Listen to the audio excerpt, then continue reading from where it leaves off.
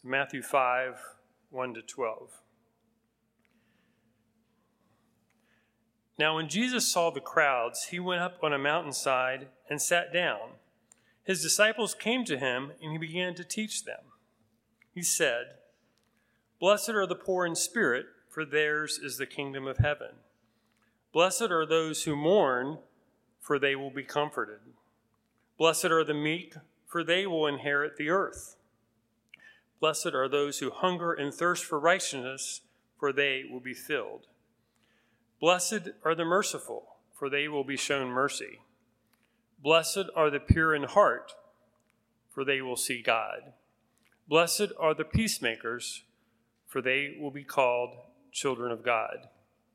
Blessed are those who are persecuted because of righteousness, for theirs is the kingdom of heaven. Blessed are you when people insult you, persecute you, and falsely say all kinds of evil against you because of me. Rejoice and be glad, because great is your reward in heaven, for in the same way they persecuted the prophets who were before you." Second reading comes from 2 Corinthians 7, verse 8 to 13, and that's found at the top of page 1057. "Even if I caused you sorrow by my letter, I do not regret it. Though I did regret it, I see that my letter hurt you, but only for a little while. Yet now I am happy, not because you were made sorry, but because your sorrow led you to repentance. For you became sorrowful as God intended, and so were not harmed in any way by us. Godly sorrow brings repentance that leads to salvation and leaves no regret, but worldly sorrow brings death. See what this godly sorrow has produced in you, what earnestness, what eagerness to clear yourselves, what indignation, what alarm, what longing, what concern, what readiness to see justice done. At every point you have proved yourselves to be innocent in this matter. So even though I wrote to you, it was neither on account of the one who did the wrong, nor on account of the injured party, but rather that before God you could see for yourselves how devoted to us you are. By all this we are encouraged. In addition to our own encouragement, we were especially delighted to see how happy Titus was, because his spirit has been refreshed by all of you." Also, Andrew wanted me just to read again from the Beatitudes, Matthew 5, verse 4. "Blessed are those who mourn, for they will be comforted."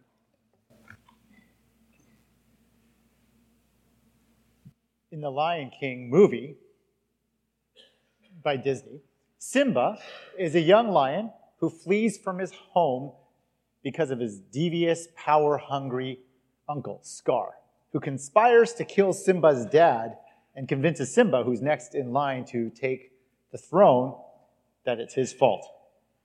Simba is at the bottom of the barrel, you could say. He's lost his hero dad.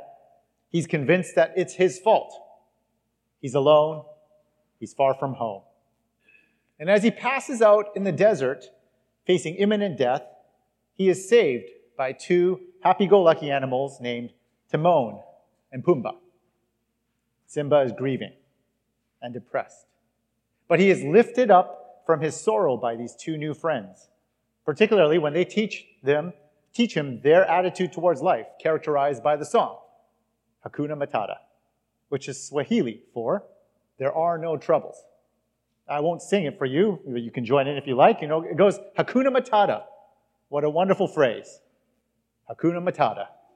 Ain't no passing craze. It means no worries for the rest of your, it's our problem-free philosophy. Hakuna Matata. In sorrow and loss, Simba learns what our culture often tells us. There are no worries. Just live life and move on. Find comfort in some good friends and don't look at the difficult things in life. Just be carefree. That's certainly one way to find comfort in our mourning and sorrow. We don't have to sing this song to live this attitude in our lives. We can find comfort in our addictions, in our distractions, in our entertainment, in our food. Maybe we might even find comfort in our therapists. But do these coping strategies actually address the root cause of our mourning? That's the question we want to look at today. In our series, The Beatitudes, called True Greatness, we've been looking at how Jesus' upside-down pronouncements of what it means to live a great life in God's kingdom is like. Last week, we looked at the first Beatitude. Blessed are the poor in spirit, for theirs is the kingdom of God. And today we're going to look at the second Beatitude. Blessed are those who mourn, for they will be comforted. And through this pronouncement, we discover that true comfort for mourning in this world isn't a comfort that comes from coping or from running from those things that bring us sorrow and pain. So we're going to look at this in 3 steps. The reason for mourning, our comfort of mourning, and the comfort of the mourning one. The reason for mourning, the comfort of mourning, and the comfort of the mourning one. There's something here with Jesus' second Beatitude. If you were to ask someone who has heard of the Beatitudes, this particular one probably is the most easily remembered. Perhaps it's so well known because mourning is an unfortunate reality in our lives. As we're reminded of, if you didn't hear of it yet, about an assault that happened outside this church this week of a little girl. While it's easily remembered, I don't know if it's quite as readily sought after as Jesus seems to put here. Few of us go around looking to be people of sorrow and mourning. But sorrow and mourning always seem to find us, don't they? We mourn the loss of past relationships. We feel the pains of this mourning, particularly in the first year of withouts. This is the first Christmas without. This is the first birthday without. This is the first summer without. Loss of past relationships. But we also feel the pain of losing potential relationships. The one that got away. The one that never came. Perhaps the one that we can't have. When we move to a new city, we mourn the loss of familiarity and routines. And when the age of our bodies begins to fail us, we mourn the loss of function. These are all realities that we face in life. And here we have Jesus telling those who mourn, "Blessed are you when you mourn, for you will be comforted." And the Greek rendition of this beatitude makes the pronouncement even more mysterious. It may better be translated as, "Blessed are those who continue to mourn," because the verb for mourning is in the present participle, which suggests a continuous action. So Jesus is saying, you're blessed if you're continuing to mourn. If you're like me, you read this and you're like, really? Really, Jesus? Are you serious? What are you talking about here? Mourning loss sucks. Can you imagine Jesus showing up at the scene of a mass shooting and people are crying, parents are trying to find their children, and Jesus stands up and says, "You're blessed in your mourning. You're going to be comforted." Or Jesus shows up at an immigration detention center when the parents are being deported and the children are remaining, and Jesus says, "Don't worry. It's okay. You're going to be comforted." It would seem that Jesus' pronouncement of comfort in mourning may seem glib, disrespectful, unrealistic. So perhaps the reason for this particular beatitude, the reason for mourning, is different from what we might initially expect. And it's not that God doesn't lift us up when we experience the fog of sadness. And it's not that the midnight of mourning doesn't eventually dissipate when the dawn of a new day arrives. But if you've been around the Christian faith long enough, you'll have by no means heard scriptures shared by loved ones with good intention, but sometimes they land like an empty Hallmark card sitting on a drugstore shelf. They don't quite seem to hit it. And we've heard verses, and we sang them this morning. He's turned my mourning into dancing, as the psalmist in Psalm 30 says. Or the prophet Isaiah says The Lord will comfort all who mourn and provide for those who grieve in Zion. And Jesus even says to his disciples, verily I tell you, you will weep and mourn while the world rejoices. You will grieve, but your grief will turn to joy. These verses are true. They're found in Scripture, but they don't often seem to connect with what we're feeling in the midst of grief. So where is this comfort that Jesus is talking about? God is a God of comfort and love, as we understand, as he's revealed in Scripture. But in light of the world we live in, God's comfort and love often aren't as apparent as we hope. In fact, for many skeptics, that's the reason why it's hard to believe in the God of Scriptures. Why would a good God allow sadness and mourning in this world? And if God is so powerful, and if he really loves me, why didn't he stop this from happening? Those are real questions. But here's the thing. We think that the reason for our mourning is the loss. We think that the antidote to mourning is happiness. But God says the antidote to mourning is something else beyond our circumstances and control. We find that the antidote to mourning is repentance. If you read the context of these verses we just read a few moments ago, I think they're back up on the screen, you'll discover the reason for mourning. The psalmist is looking forward to a day when God's anger over Israel's sin will be satisfied. The grief that Isaiah speaks of is the grief of Israel's rebellion against God. The grief of the disciples that Jesus speaks of will turn to joy when they are gifted with the presence of the Holy Spirit when he goes to the cross and rises again. The Christian story is one that upholds the fundamental cause of grief and suffering in our world is not our desires, as Buddhists might believe. The cause of grief and suffering in the world arises from our sin. And sin is this inclination of humanity to live our lives independently of a good and loving God. Sin is what says, I want to call the shots for my life, God. And that twists everything out of shape. The reason for our mourning is not just our loss and pain in this life. The reason for mourning is what's behind our loss and pain in this life. Death exists in this world as a result of sin, the sin of humans, cutting ourselves off from the source of life. Pain in this world is a result of sin in humans straining against our God-given purpose in creation. Grief is an uncomfortable symptom of this world affected by the fall. So from where does our comfort come?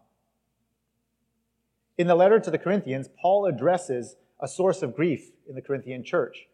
He's challenging the Corinthian church for their abandonment of the gospel because they've rejected Paul and his teaching in favor of these false teachers. And what are these false teachers saying? They're saying, Paul isn't a real apostle because he has physical suffering, because a real apostle wouldn't experience suffering. They rejected his teaching and were living lavish lives of sexual immorality and social snobbery. The wealthy people in the church were excluding people from the communion meal by eating up the entire meal before the poorer ones could arrive at the meal. Paul was mourning over a broken relationship with this church that he had started in Corinth. Paul was rejected by their spurning of him, and Paul was disappointed that they weren't living lives in line with the gospel of Jesus. But in his grief, he doesn't turn and run. He doesn't medicate. Instead, he sends a letter to them. It's a letter sent between 1st and 2nd Corinthians, which we don't have a record of, but he's referring to that letter. And he's challenging them on these issues.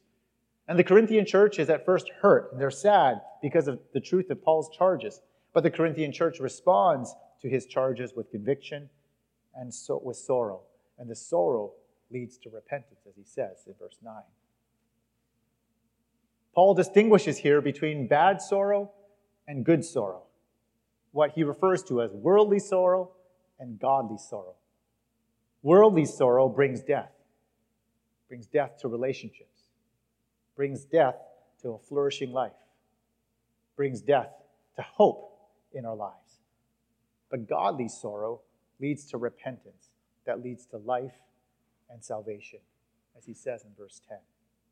What is repentance? Repentance is acknowledging that something is wrong with us and something is wrong with our world, and it's a turning to God, who is the giver of life and the giver of relationship. The Corinthian church realizes that their actions aren't in line with this relationship with God, who's the one that brings greatest comfort in life. Paul says in verse 11, how do we know when we're experiencing godly sorrow or worldly sorrow? He says in verse 11 that godly sorrow produces earnestness. And the Greek word for earnestness indicates a swift and decisive action. In the case of the Corinthian church, their mourning led to a swift and decisive action of repentance and restored relationship. They acknowledged their wrong, and Paul writes in verse 13, describing their restored relationship with God, the restored relationship between Paul and the church, and even the comfort of seeing Titus, their young leader, and his anxiety being relieved. So, the example of Paul and the Corinthian church, in that example, we see the possibility of godly mourning that leads to true comfort. Martin Lloyd-Jones is an Anglican pastor who writes on this kind of godly and good mourning. He describes, who is one that mourns? They are sorrowful, but not miserable. They are sorrowful, but not morose. They are serious, but not solemn. Sober-minded, but not sullen. Grave, but never cold or prohibitive. There is with their gravity a warmth and affection and attraction. This person is always serious, but does not have the effect of seriousness. He continues on saying that their outlook is always serious because of the views that there is sin in this world and brokenness and its effects. But there's also joy because of the truth of what Jesus has done for us. So the Christian is neither overly sad, walking around that we should be sad and serious about life, nor overly happy. But they're fundamentally serious and fundamentally happy both at the same time. And it's a result of a deep doctrine of sin and what's wrong in this world, but a high doctrine of joy in what Jesus has given to us. And that's what produces a happy, blessed person who mourns and is at the same time comforted. Why? Why is mourning a sign of people who are in the grip of the good news of Jesus? Darrell Johnson is my preaching professor who writes in his book on the Beatitudes saying there's 4 benefits of mourning in this way. One is that mourning gives us permission to grieve. Expressing grief is not a bad thing, unlike what our culture tells us. Secondly, we will not know true comfort unless we grieve. Grief may feel like it kills you, but it does not. In fact, it's trying to suppress grief or to run from grief. That's what kills us. The comfort is not found by insulating your heart from pain, but by opening your heart up and acknowledging the pain is there. Thirdly, living in God's kingdom will involve sorrow. Jesus doesn't promise unbroken happiness, at least in this life. And lastly, sorrow is part of the process by which we grow. C.S. Lewis, the author, writes in The Problem of Pain, God whispers to us in our pleasure, speaks in our conscience, but shouts in our pains.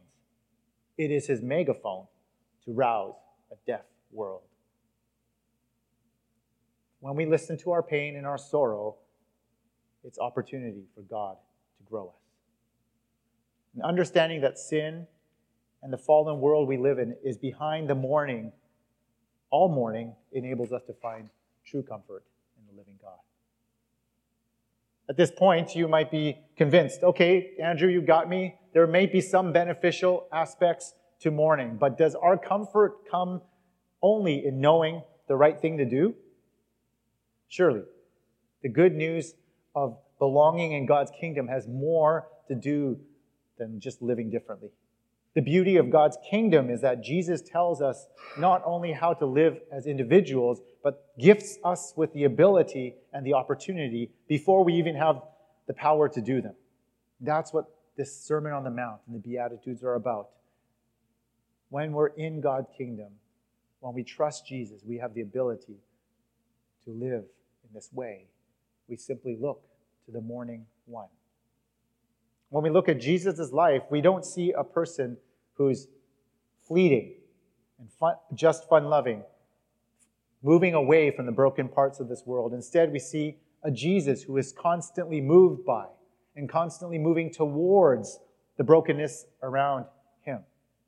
When he comes upon the sick, we're often told he is moved with compassion, and that word in Greek is moved from the guts, literally from the depth of his being.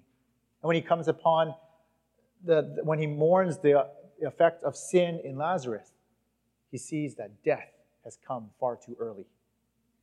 Jesus mourns over Jerusalem's rejection of him and the resultant judgment upon them for that rejection. Jesus mourns over the nature of sin itself because sin has entered the world and impacted the world in these ways. And Jesus mourns because of God's hatred of sin and its effect on God's creation. And Jesus mourns because sin hurts the heart of God. Humanity has rebelled in its arrogance. Jesus is a man of sorrows, one who is intimately knowing of what pain and loss are like. We don't only see it in his life and ministry, though. We see it in his death. Before the cross, the burden of going to the cross is so great that he's crying before God the Father and literally sweating blood. And on the cross, he not only carries the burden of his punished body pinned to the wooden cross with nails, straining to breathe and lift himself, but he also carries the burden of all the sin of the world upon himself. But we know that the cross is not the end. Jesus rises again. Death is conquered. Relationship is restored. Creation is beginning to be renewed in the resurrection of Jesus.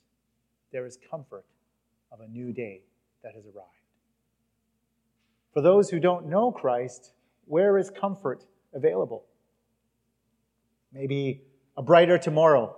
Get the right policies in place. Take away government intervention and trust good people to make right decisions to improve their lives. Or maybe you're on the other side. Increase government intervention so that life is more equitable for all, improves the lives for all. But there is no true comfort in the government to solve the selfishness and selfish desires of our human inclinations. Maybe we're to be a more tolerant society, they say. But there's no comfort in tolerance.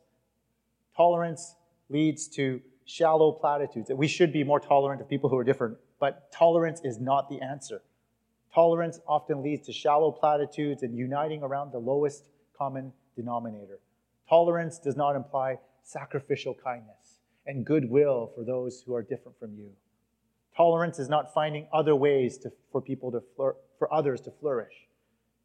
Because tolerance doesn't look at our own spiritual poverty and our brokenness and our pride that causes disunity. Apart from a living relationship with God in Christ, we will never be able to say with sincerity, "Happy are those who mourn, for they will be comforted."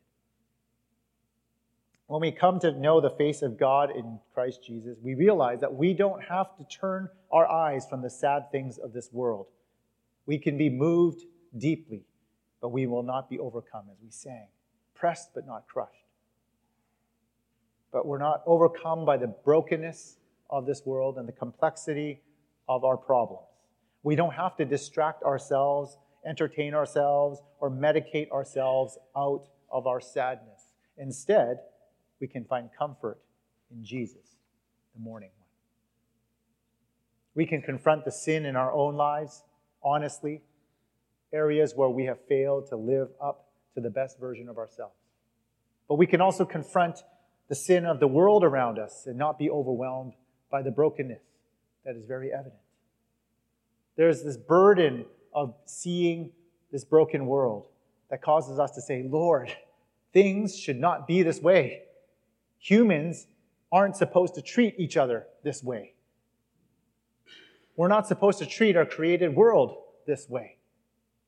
And we can groan in our spirits, and we can call it for what it is, but we are immediately comforted not by the change around us, but by knowing that God has promised a new creation.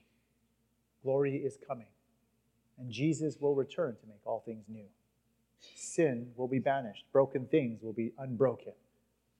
The effects of sin will be no more. No more death, no more sickness, no more violence, no more treating people like objects for selfish gain, no more oppression because of someone's skin color or because of where they come from in this world, no more cancer, no more broken things because of what Jesus has done for us and for the world.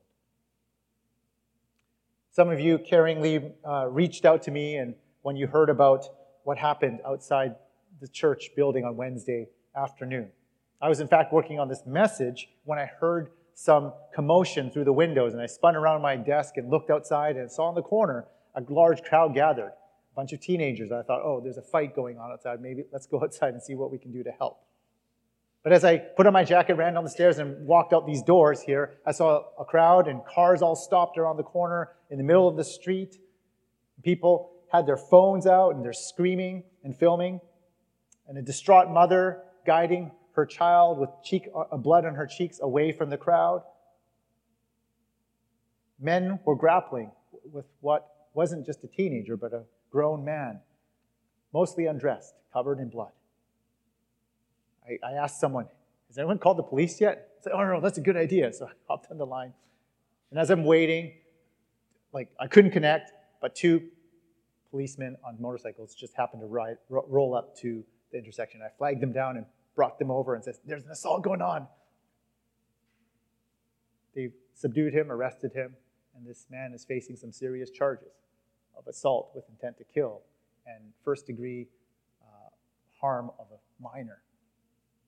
And as I've been replaying this scene in my mind over the past few days, I've been mourning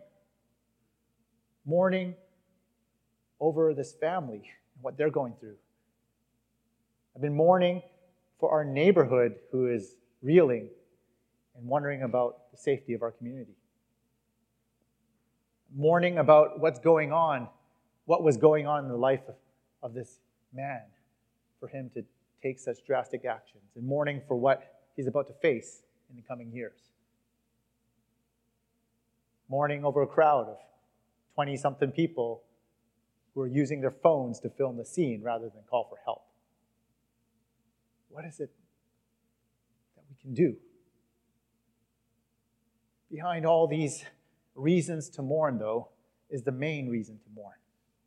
We live in a world that is completely touched by the effects of sin. No matter how well-intentioned we are, no matter what kind of good works we have done, we cannot change that. But someone has, and someone is. Sin has affected every part of our humanity and every corner of God's creation, and that should cause all of us to mourn. But this mourning does not lead to hopelessness and an unrealistic view of the world, but a very real view of the world because of who Jesus is and what he can do for us. In light of Jesus' pronouncement, blessed are those who continue to mourn, for they will be comforted. We don't have to turn our eyes away. We don't have to run. We simply look to Jesus and say, come, Lord Jesus.